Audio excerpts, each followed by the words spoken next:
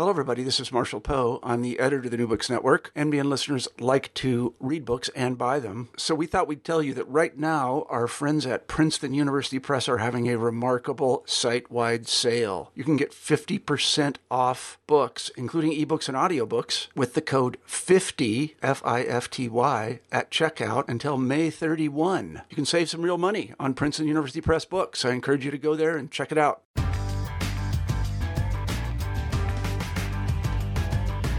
Hello everyone and welcome to New Books in Folklore. I'm Rachel Hopkin, one of the hosts of the channel, and today we'll be hearing from Gretchen Dykstra about Pinery Boys, songs and song catching in the lumberjack era.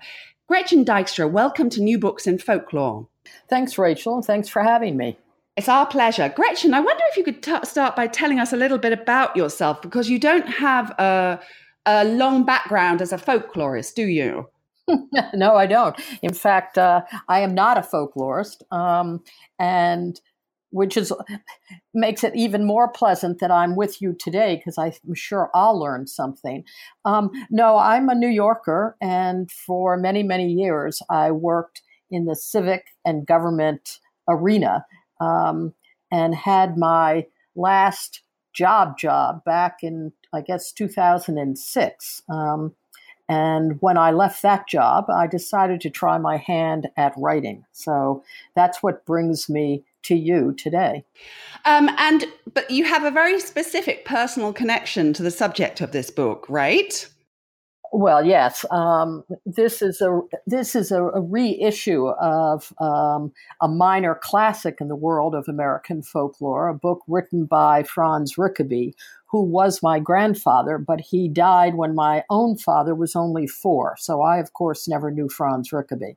So in a sense, my section of this book was the story of my quest to find my grandfather.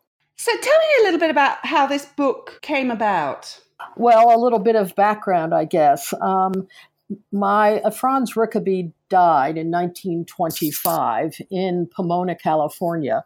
And my grandmother and my father stayed in California, but 2 years later, she met and married a man named Clarence Dykstra, and he adopted my father. So my father grew up with a very loving stepfather, and as I grew up, his stepfather, in a sense, became my grandfather. So Franz Rickaby, I don't want to say he was lost, because my grandmother obviously never forgot him, but we didn't grow up knowing my biological grandfather. But my grandmother had left a lot of material about him. And when I became a writer in residence at the New York Public Library, which happened, I began reading through those letters and became intrigued. So tell us why Franz Rickaby is of interest to those interested in folklore. Franz Rickaby was himself. Well, Rachel, I think I need to give a little bit of background. He was born in 1889, and he was born in Rogers, Arkansas. He ended up going to college at Knox in Galesburg, Illinois, and he was majoring in English. Went off to Harvard on a scholarship with the Chicago Club. And he still was reading Chaucer and Shakespeare, which I think is probably one of the things that motivated his interest ultimately in folklore. He was obviously interested in popular poets, if you will. And he got a job as one of 2 English professors at the University of North Dakota. And at that time, the other English professor was somebody who came out of drama and the theater world and was very interested in the stories of real life people, and worked to get his students at the university to understand that their lives were rich with meaning and profundity. They didn't have to write about things they didn't know anything about. They could write about their own lives.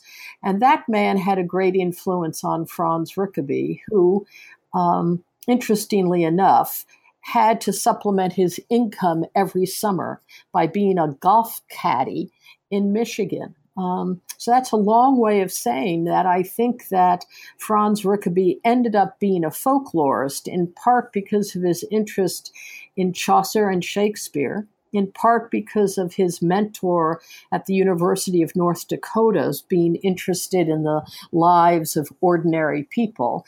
And then he met a lumberjack in northern Michigan and began to hear the stories. And so it all became it became one, and he decided in the summer of 1919 to walk from northern Michigan back to North Dakota looking for the songs of the lumberjacks. And that first walk started his collecting and was dramatic for lots of reasons, in particular because he didn't find many songs. The lumber camps by that time were closing down. The industry was moving to the Pacific Northwest.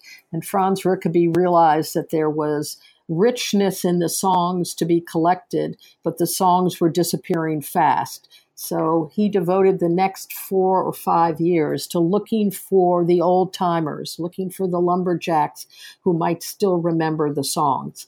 And it took him all around the upper Midwest. And because he had the sensibilities of a poet and a decent guy, he not only collected the songs, but he also wrote very evocative notes that capture the lumber industry at that time, which I think gave the book a richness that other books at that time did not have. Right. He provided all this wonderful contextual material, which is often missing from collections at that time. Often it's just the song or the text of the song, and that's it. So he was very forward-thinking in that way. Before we go on, I just want to talk a little bit about the structure of the book. So on the front cover, it says, the book is by Franz Rickaby with Gretchen Dykstra and James P. Leary. So can you tell us a little bit about how the book is arranged?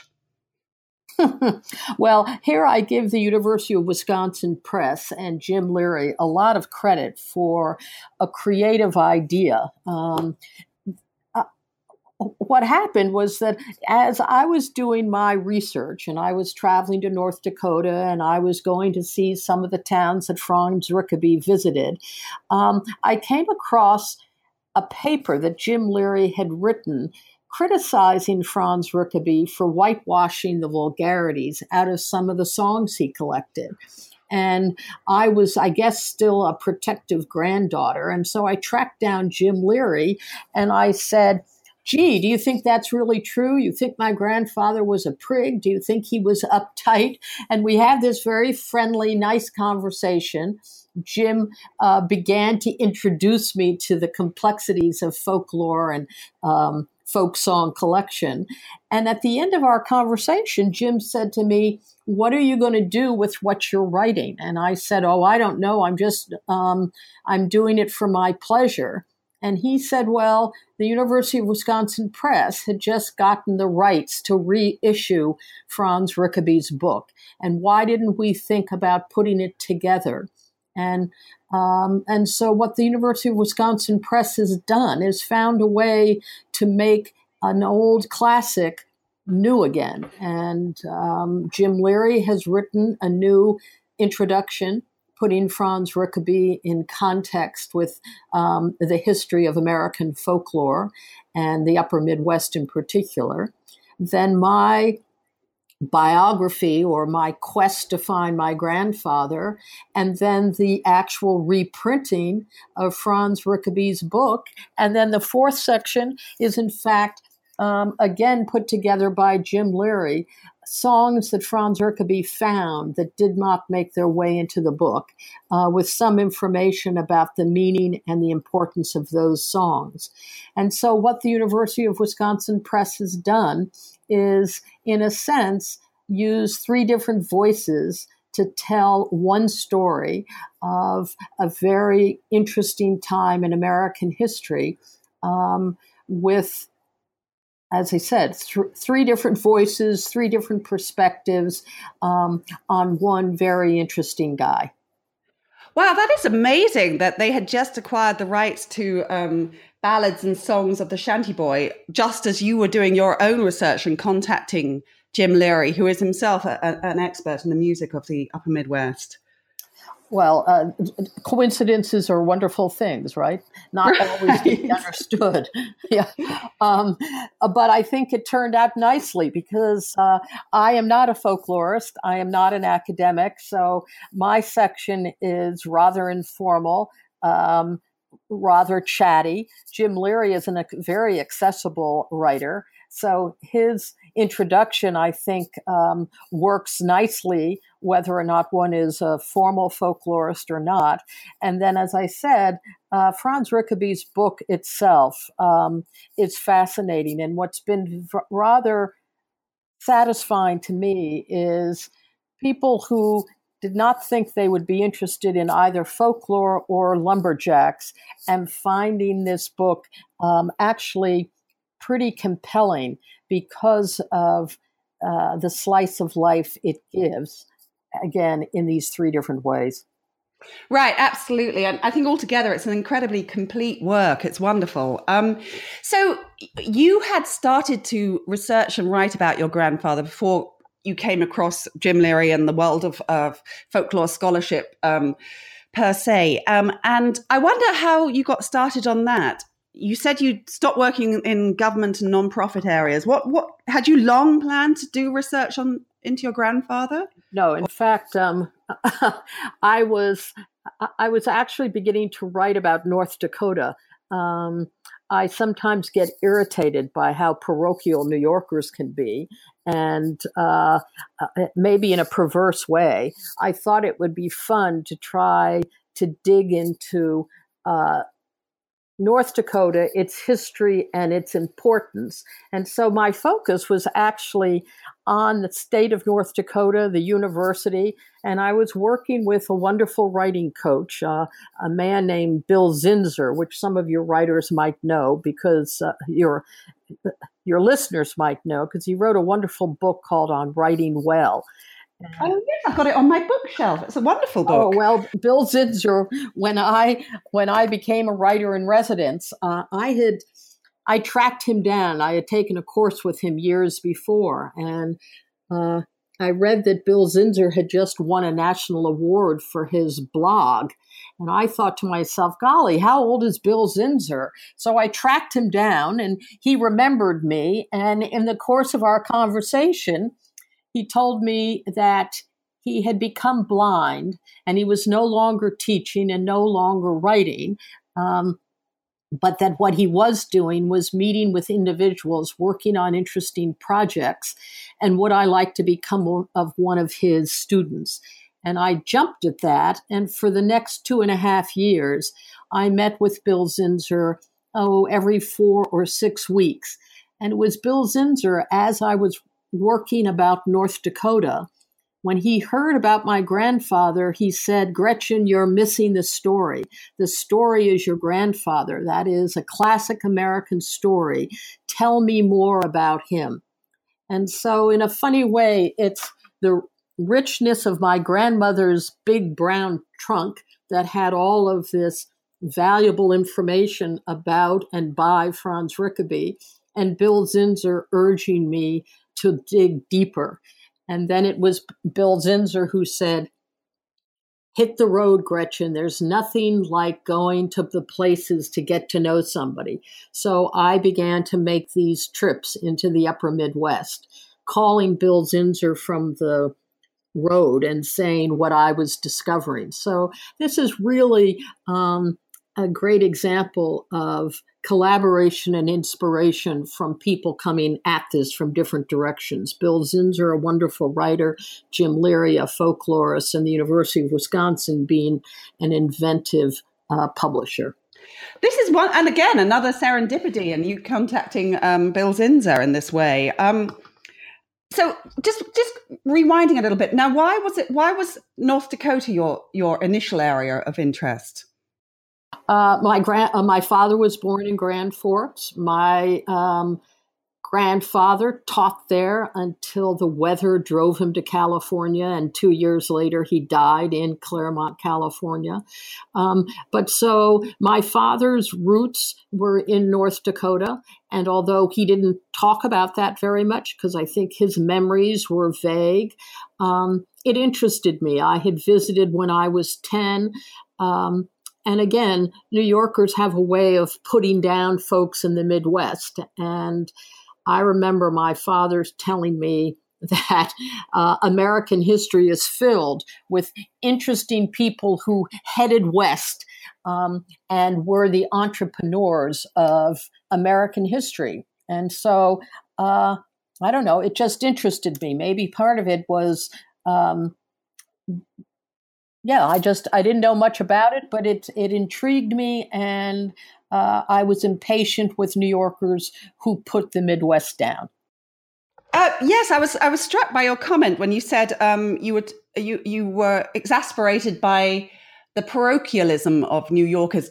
For somebody who's not that familiar with New York City, certainly never been resident there, can you tell me a little bit about how that manifests? I mean, you hear about sort of. It's the idea that New Yorkers think that they are the be all and the end all of American culture.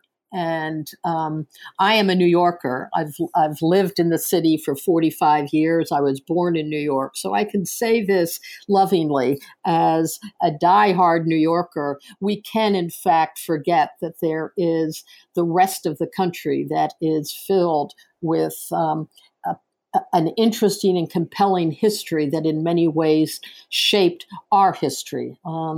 So, Rachel, for instance, I'm now working on a series of profiles of interesting municipal leaders at the turn of the 20th century from around the country. And it's striking to me, again, how many of them came from cities and towns outside of the coasts. And so I'm a traveler by nature, and getting to know America, I think, is essential for those of us who are Americans who think we are well traveled. It sounds like you are your grandfather's granddaughter. Well, we both certainly are restless at heart, as was my own father. And so that was one of the unexpected, interesting things that came out of my quest to find him, is that I, in some ways, discovered a piece of myself. Right. So you mentioned that your research was in part aided by a massive trunk that your grandmother in which your grandmother had gathered material pertaining to your grandfather. Can you tell us a little bit about this trunk?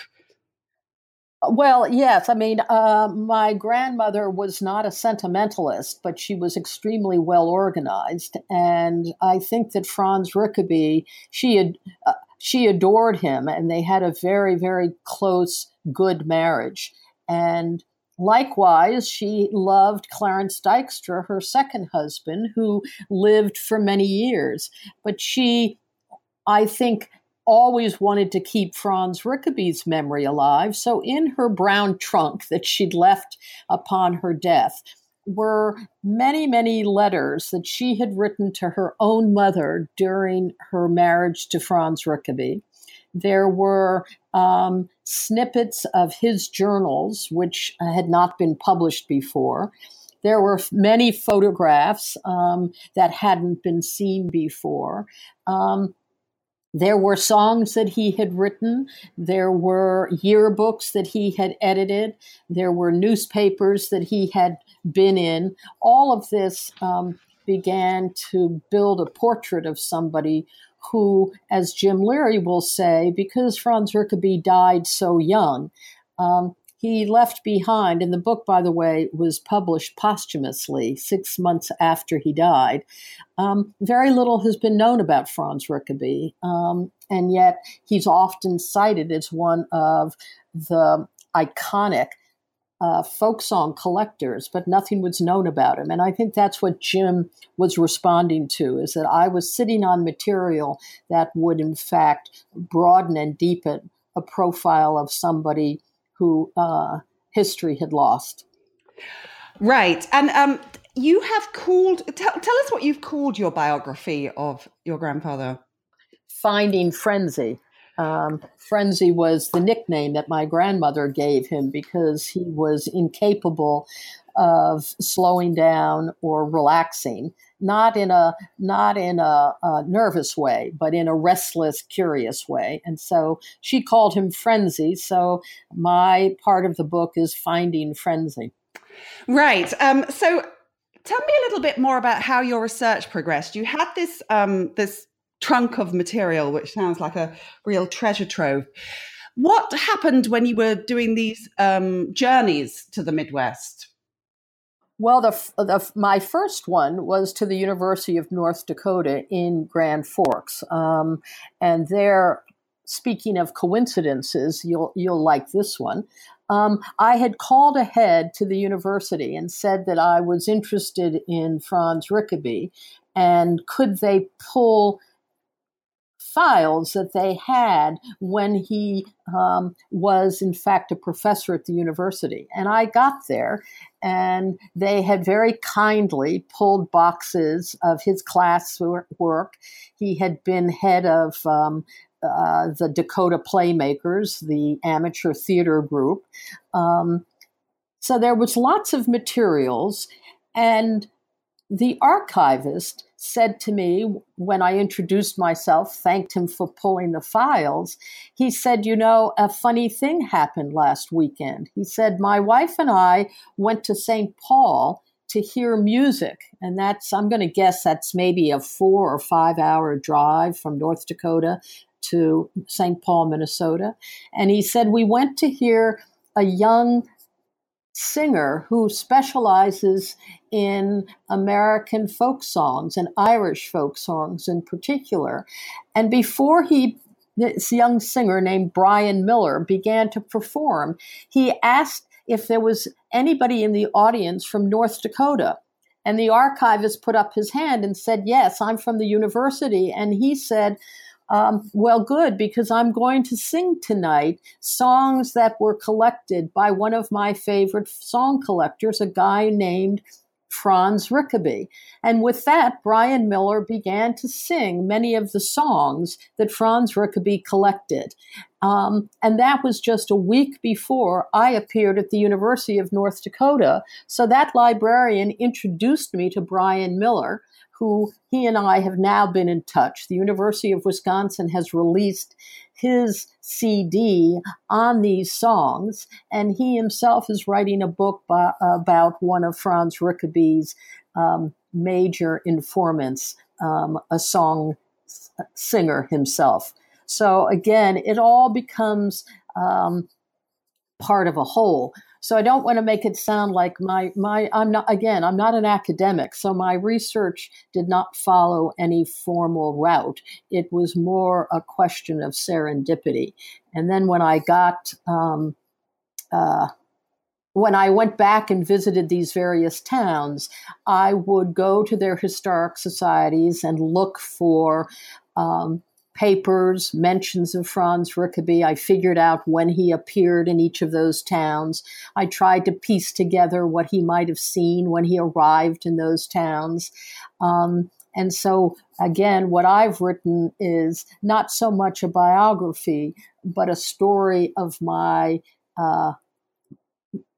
visits to where he had been, trying to reconstruct his steps.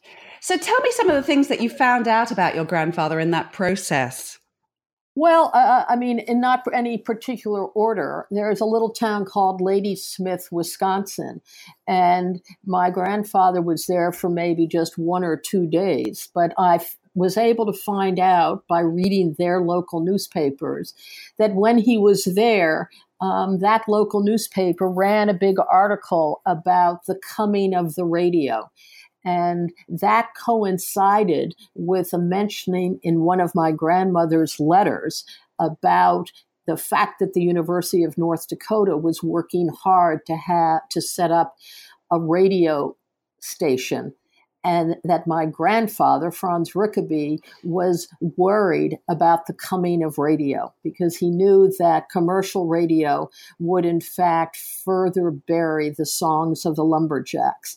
So again, that was sort of piecing it all together, that his mentioning of the radio in a journal, my grandmother talking about the coming of the radio station to Grand Forks, and then knowing that he would have seen this newspaper in Ladysmith, Wisconsin, all became part of the story about why my grandfather felt such an urgency to find these songs. He knew they were disappearing, and he knew they were disappearing not just because the lumber industry was moving, but because the life of the lumberjack was changing. They were no longer isolated folks who looked for adventure and then moved from lumber camp to lumber camp. It was more mechanized, it was more industrial, and radio was entertaining them. They didn't need one another.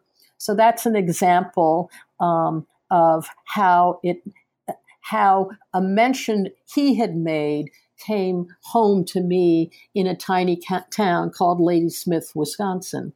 But likewise, when I was in Stillwater, Minnesota, one of his major informants, he had mentioned he had met him in a little town outside of Stillwater. So I tried to track down where this man would have lived and discovered a whole thing about homes for the indigent in the Midwest at that time. And I visited one of them, saw the old graveyard and behind one of these poor houses.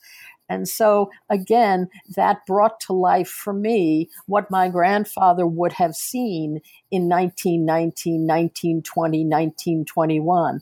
And although his informant turned out not to have been living in that poor house, it, again, just deepened for me the understanding of what Franz Rickaby would have seen. Wonderful. So what actual period was he doing his song collecting in? And in what kind of state was the lumber industry at that time? The lumber industry began obviously in New England, up in Maine and northern upstate New York. But by the 1870s, it had shifted to the upper Midwest, which was totally covered in white pine forests. And when I refer to the upper Midwest, I'm really talking about Michigan, Wisconsin, and Minnesota. And for instance, in Eau Claire, Wisconsin, which is a famous valley, it is estimated that there were 41 billion linear feet of white pine forests. And so by the time that Abraham Lincoln approved the building of the railroad across America, and you began to see Western expansion, they needed more and more lumber. And so the industry was pulled farther to the Midwest. And there they found this unbelievable wealth of white pine forests. So from 1870 to 1900, the lumber industry really dominated the upper Midwest and in many ways made some of the great American fortunes that we still know of today. Kimberly, Clark, Cornell, they all came from the lumber industry. Weyerhaeuser. But by 1900, they had stripped the forests. When you think about it, the railroads not only needed wooden ties to go across the continent, but with it came settlers who needed to build houses and barns and stores. So there was this endless need for wood. And by 1900, the thick lumber forests of the upper Midwest had been in many ways depleted, and the industry had begun to shift to the Pacific Northwest. And so when Rickaby took his first walk in 1919, again, going from from Michigan, northern Michigan, back to Grand Forks, up through upper Michigan, into Wisconsin, across Minnesota, into North Dakota, he discovered that the lumber camps were small, were not very active. He only, in fact, picked up 2 songs. He realized at the end, when he got back in September of 1919, that there were these incredibly interesting, powerful songs, but that you couldn't find them by thinking you would find the lumber camps. And so his strategy shifted. And for the next 4 years, he went looking for the old timers. He went looking for the lumberjacks that were still living in the upper Midwest, but were in fact no longer lumberjacks. So for instance, in Virginia, Minnesota, which is up in the Mesabi Iron Range, Brian Miller, that young singer from St. Paul, he's working on a book about one of Rickaby's informants. He was a night watchman at a mining company when Rickeby met him. He had been a lumberjack for years. He had been, in fact, somebody who moved from lumber camp to lumber camp. But now, as an older man, he was a night watchman in a tough-edged mining town. So in terms of collecting, Rickeby had to change his strategy. But another thing that differentiates Rickeby from other folk collectors at that time was he himself was a musician. He played the fiddle. And so when he took these trips, he took his violin with him, and he would book himself into a teacher's college or a civic center. He would place an article in the local paper saying that this professor, they took to call him the wandering minstrel of the upper Midwest. He would book himself into one of these places, and he would give a lecture about the lumberjacks. And he would illustrate the lecture by playing some of the songs that he had learned. And by playing those songs, he primed the pump. He would then say to his audience, does anybody remember any of these songs? Do any of you remember hearing these songs either because you yourself sang them or because your father knew them? And so that's how he began to collect them. And so in my travels, I wanted to see where he had gone. Where did he meet these people? Where did he perform? Where did he find them? So many of the early song catchers were quite wealthy and had access to means of funding their travels in some way. How did your grandfather fund his research? Well, he was certainly not a rich man. In fact, there's lots in the journals about how poorly he was paid at the university. For the first year of his travels, after he got back from that first summer walk, the University of North Dakota saw that Rickeby going out to these small towns could in fact raise the profile of the university.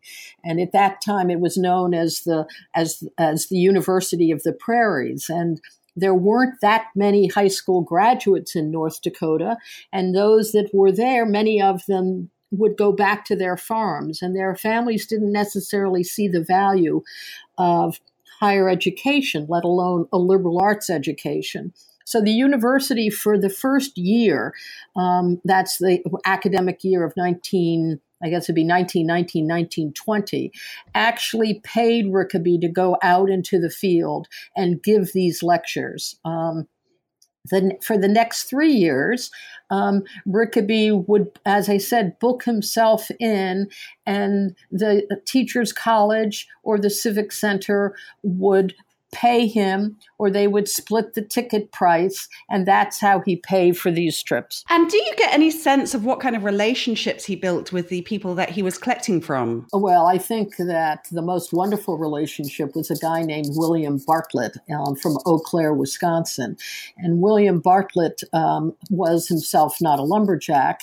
He was a businessman in Eau Claire who had a deep, passionate interest in the lumber industry and was in the process of putting together the most extraordinarily comprehensive collection of information about the lumber industry in Wisconsin. And Franz Rickeby was introduced to William Bartlett, and they met. They became fast friends, and Bartlett introduced him to some of the old lumberjacks, including a guy who called himself Shanty Boy, a guy named William Allen, who was one of the great lumberjack singers. So it was all a question of networking, which, by the way, is also sort of parallel with my quest. What Rickaby was doing was through old-fashioned mail, was writing letters to people who he heard about, hoping they would introduce him to other people, writing letters to what they called old-timers reunions, inviting himself to their reunions, writing letters to the local chambers of commerce, asking if they would invite him to town. He was an endlessly busy correspondent. And through that, he found his informants, but then also through his own performances. So it was a sort of a answer to your earlier question, Rachel. He had to support this on his own dime, and he had to find his own informants, since there were no longer, the lumber camps were going to be as pregnant with possibility. So he was the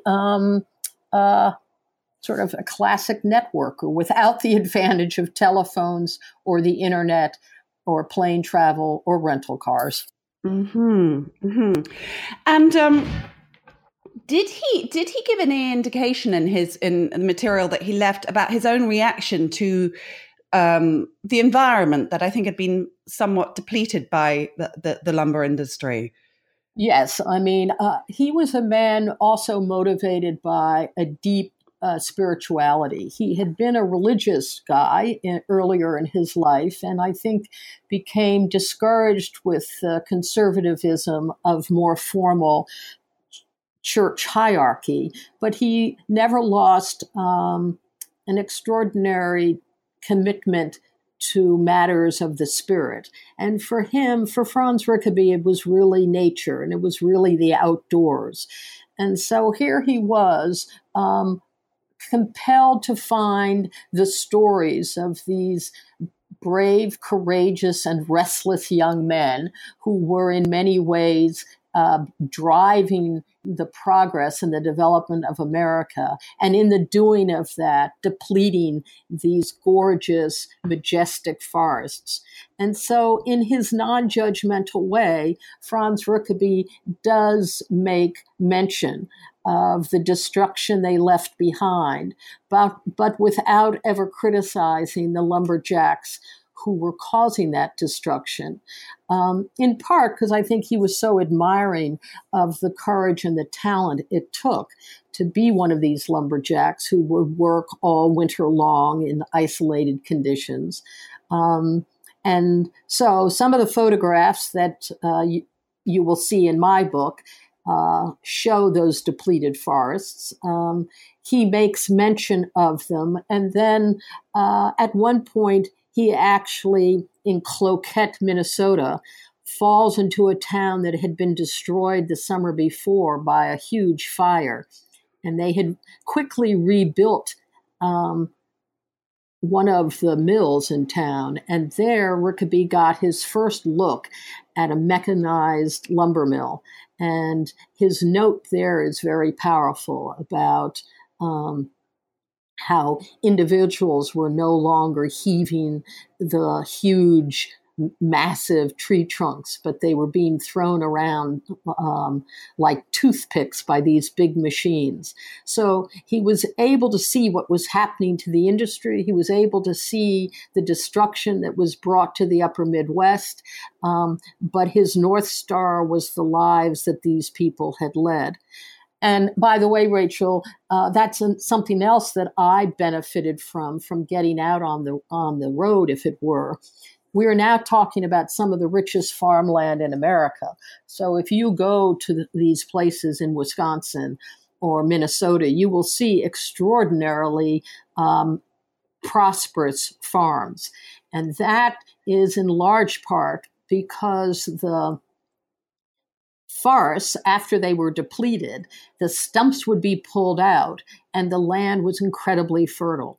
And so you get this sense of, in a relatively short amount of time, how we changed the face of the earth and turned it into something quite extraordinary. Right. Now, you traveled, I imagine, by plane and train and automobile, as they say. But what I'm understanding is that your grandfather traveled, was it largely on foot or entirely on foot?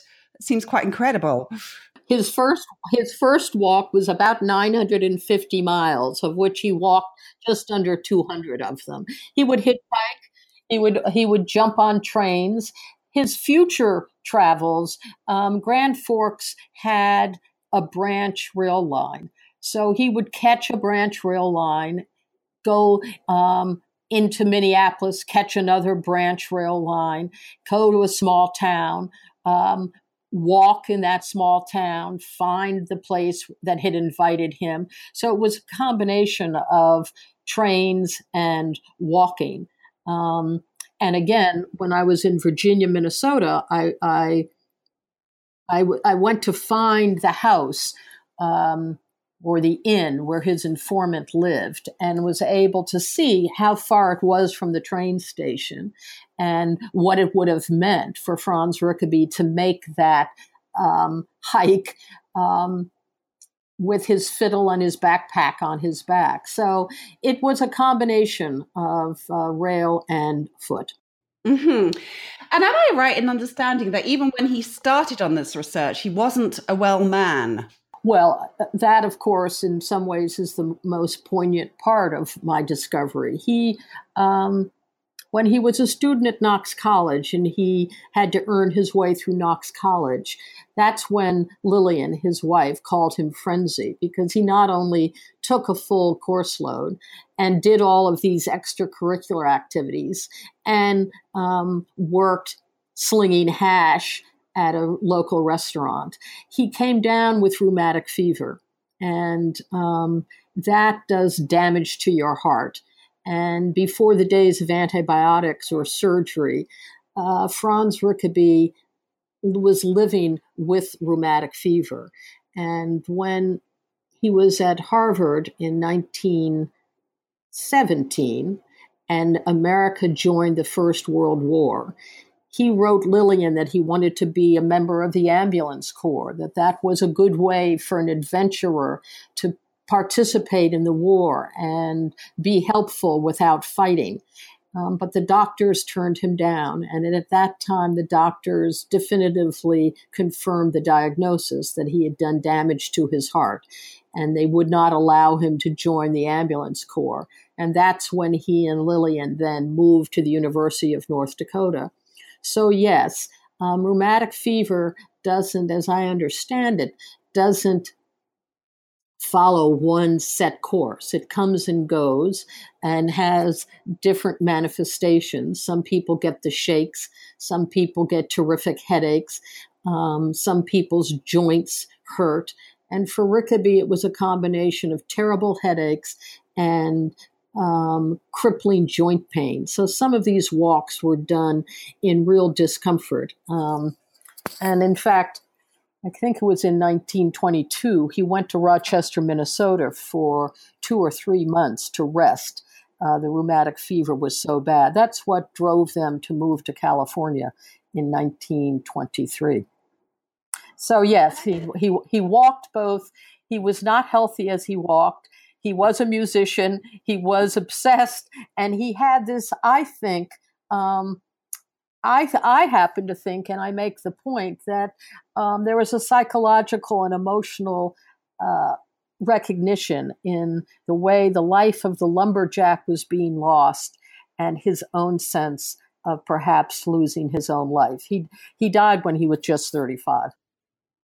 Right. It makes the achievement all the more incredible. And so, as you say, the book was published posthumously, and I gather that the publication was taken forward to completion by George Lyman Kittredge, whom he had met when he was at Harvard, is that right? But not actually taken a course with. Yeah, he never took a course with him.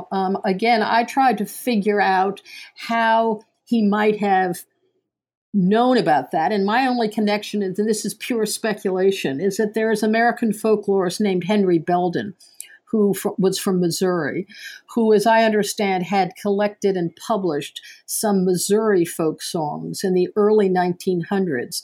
He was a graduate student at Harvard the same year Franz Rickaby was, and both of them being Midwesterners. It wouldn't surprise me if they met. And Henry Belden was, in fact, a student of Kittredge's. So when Rickaby became interested in these lumberjack songs, he began to correspond with Kittredge. And Kittredge, in fact, sent him some leads, sent him some reflections on Francis Child's famous book. And so after Rickaby died, Lillian, his wife, was very scared that the book would never see the light of day. And she wrote Kittredge about Rickaby dying and asked whether or not Kittredge would make sure that it was published, because Kittredge had already accepted it. And Kittredge wrote back and said, not to worry, I will shepherd it through the process.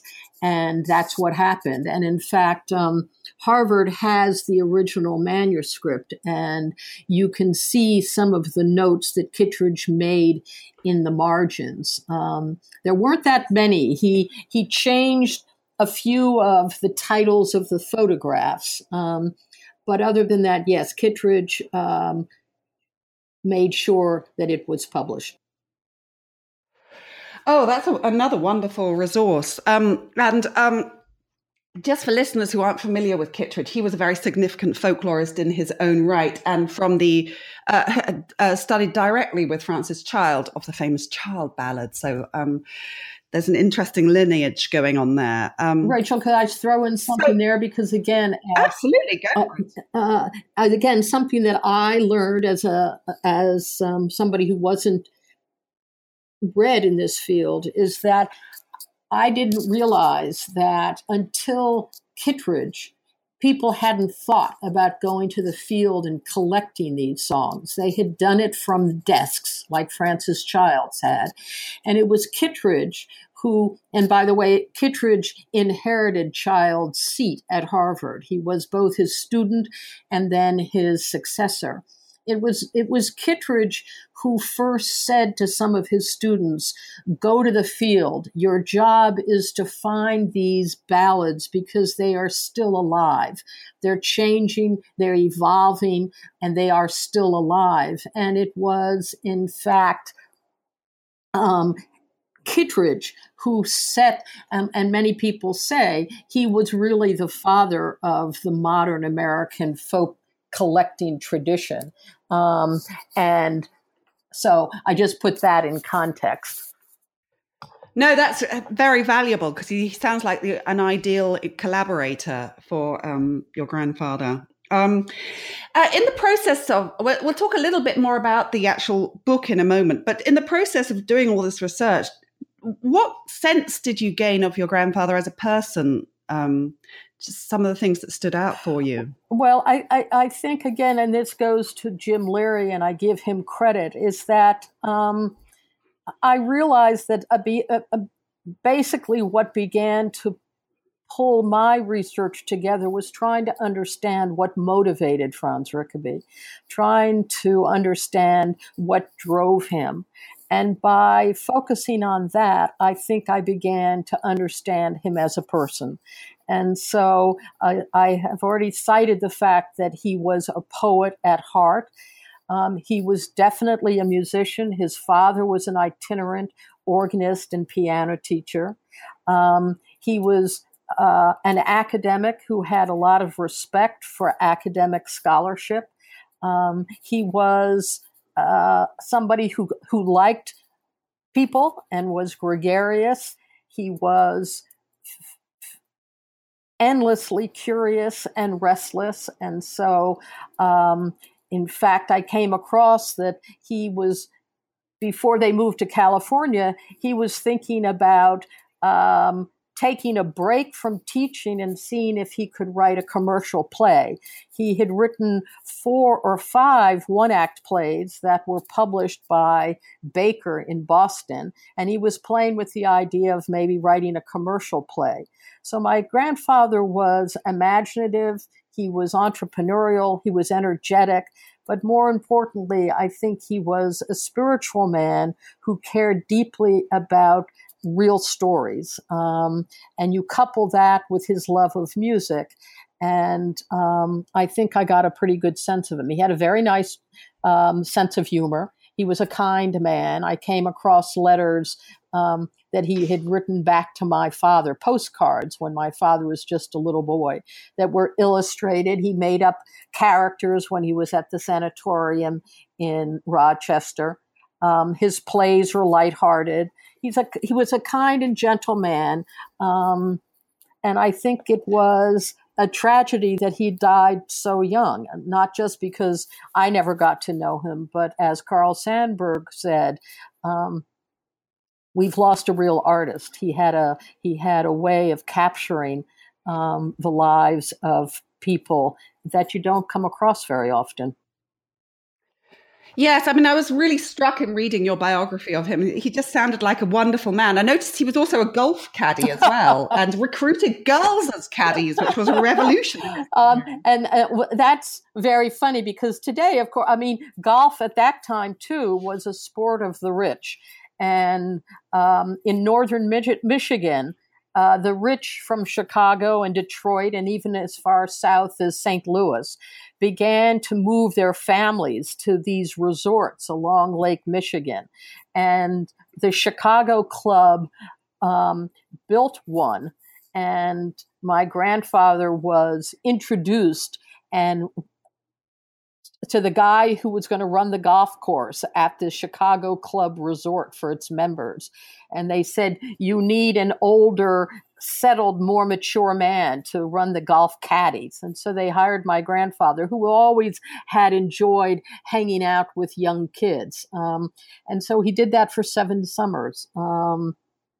Was not himself a golfer, but became a mentor to as many as 125 kids who worked on the golf course, including, as you alluded to, in 1917, I guess, or 1918, he recruited young girls to be golf caddies, much to the shock of all of the players. It's wonderful. I noticed that after his death, the school that he was working at the time in California, I don't know if this was something that common that happened then, but they cancelled all classes so that everyone in the college could attend his funeral. So he must have made a huge impression. He went to Pomona, and Pomona is one of the Claremont colleges, and was established again by a Midwesterner who had a vision of establishing a set of colleges that would share resources like their library and their gym, but would have a different gestalt at each campus. And Pomona was the liberal arts one. And Rickaby got there, as I said, he went in large reason because of health and threw himself into his teaching at Pomona.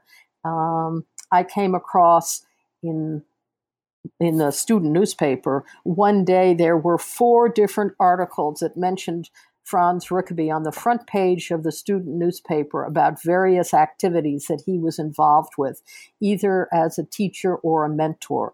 So I think that his energy and his commitment to students was felt very quickly. And so, yes, when he died, they not only closed the college, Knox College also had a day of mourning. Right. Yeah, I think he was, and in fact, when I went to Claremont, I can't remember if I say this, they put a memorial sundial in one of the open yards at Pomona and dedicated it to Franz Rickaby. And I had never seen that sundial before. And when I got there, it was cracked. The stone had cracked. And so I wrote a note to the then president at Pomona College saying that I was so touched that the college had honored my grandfather in that way, that perhaps the president didn't know that Franz Rickaby had only taught there for 2 years, but that the sundial was cracked and that I would be happy to pay to have it refurbished. And he wrote me a very nice note back, thanked me for alerting him to that, and the college has since fixed the sundial.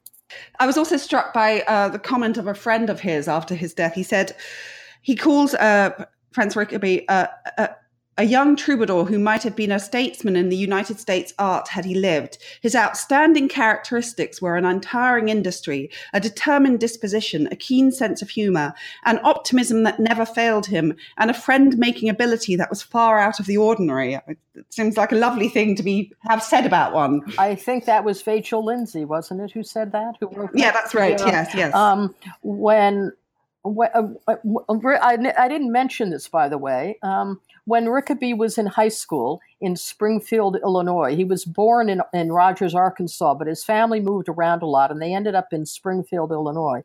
And when Rickaby was 16, he was bored in school, and he went to his father and said that he was going to drop out and return to Rogers. And he did that for 2.5 years. He supported himself in odd jobs in the Apple industry, playing his violin, and was gone for 2.5 years. And when he returned to Springfield, he went back to high school. So he was always about 2.5 years older than his classmates. And when he was finishing up high school in Springfield, Illinois, the famous poet Vachel Lindsay, who was himself from Springfield, came back to town from his adventures in the East. And he and Franz became fast friends. And in some ways, Vachel Lindsay's, he was known as the American troubadour. He wrote these wonderful poems of great rhythm and musicality. And I think that Franz Rickaby at that time understood that you could be a poet, you could be a musician, you could be a wanderer, and you could still be a serious person. So I would also cite Vachel Lindsay's influence on Franz Rickaby's future folk song collecting. Yes, no, absolutely.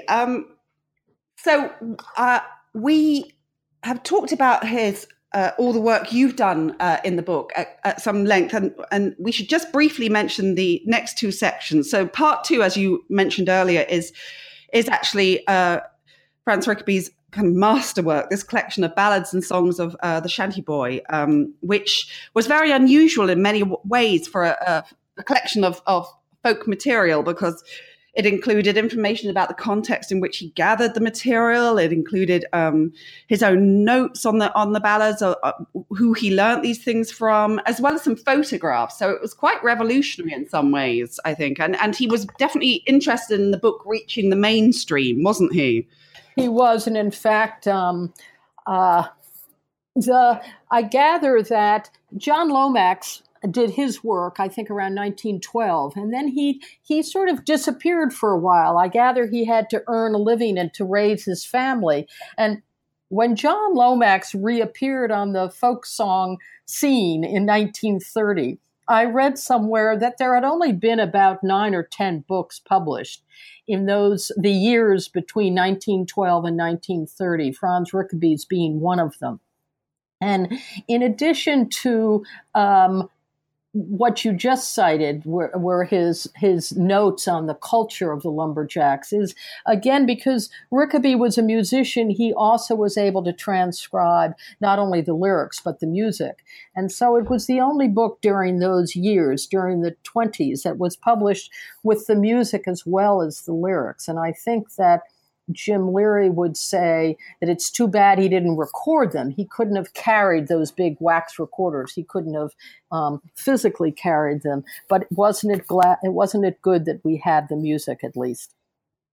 Yes, absolutely. I mean, that's a really important point. Are there any of the songs that he collected that particularly stand out for you? Well, I think that in part because of Brian Miller's wonderful renditions of them, I think that what stands out for me are the ones that tell the most vivid stories, like Jimmy Phelan, who died as running some of the logs. I certainly like Jack Haggerty's Flat River Girl.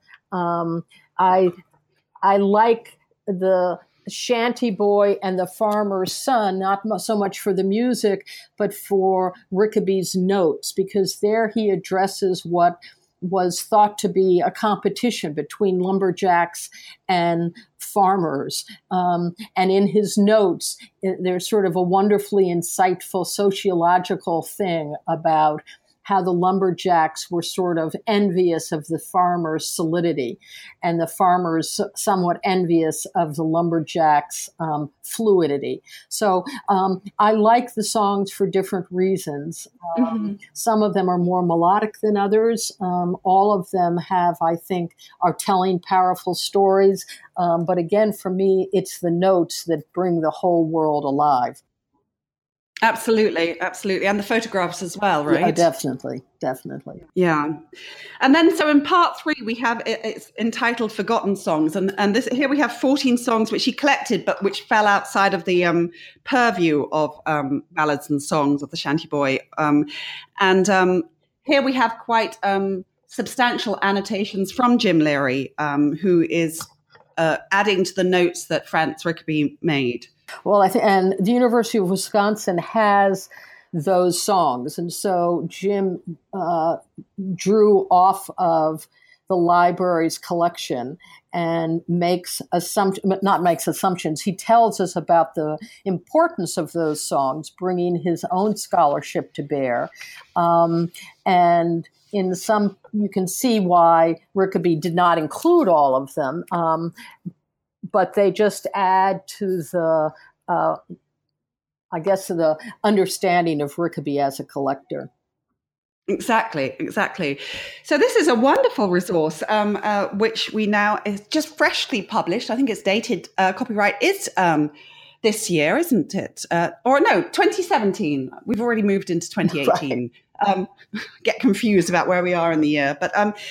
So we've been talking for quite a while about this. Is there anything that you would like to say that I didn't give you the chance to say as we were going along? Well, Rachel, I really appreciate you giving me this opportunity. And again, I just say that I think that for people interested in folklore, Pinery Boys does represent an interesting model for how we keep alive these songs and put them in a broader context, both personal and historical and literary. But it's been a real pleasure to talk to you because for me, it became a labor of love, and it's been a lot of fun talking about it. And so hats off to you and for inviting me. I really appreciate it. Oh, no, not at all. Thanks for talking with us. This is it's definitely a book that I think will be of interest to many people. So I'm going to let you go now, but I wanted to thank you very much for taking part in New Books in Folklore. Thanks very much.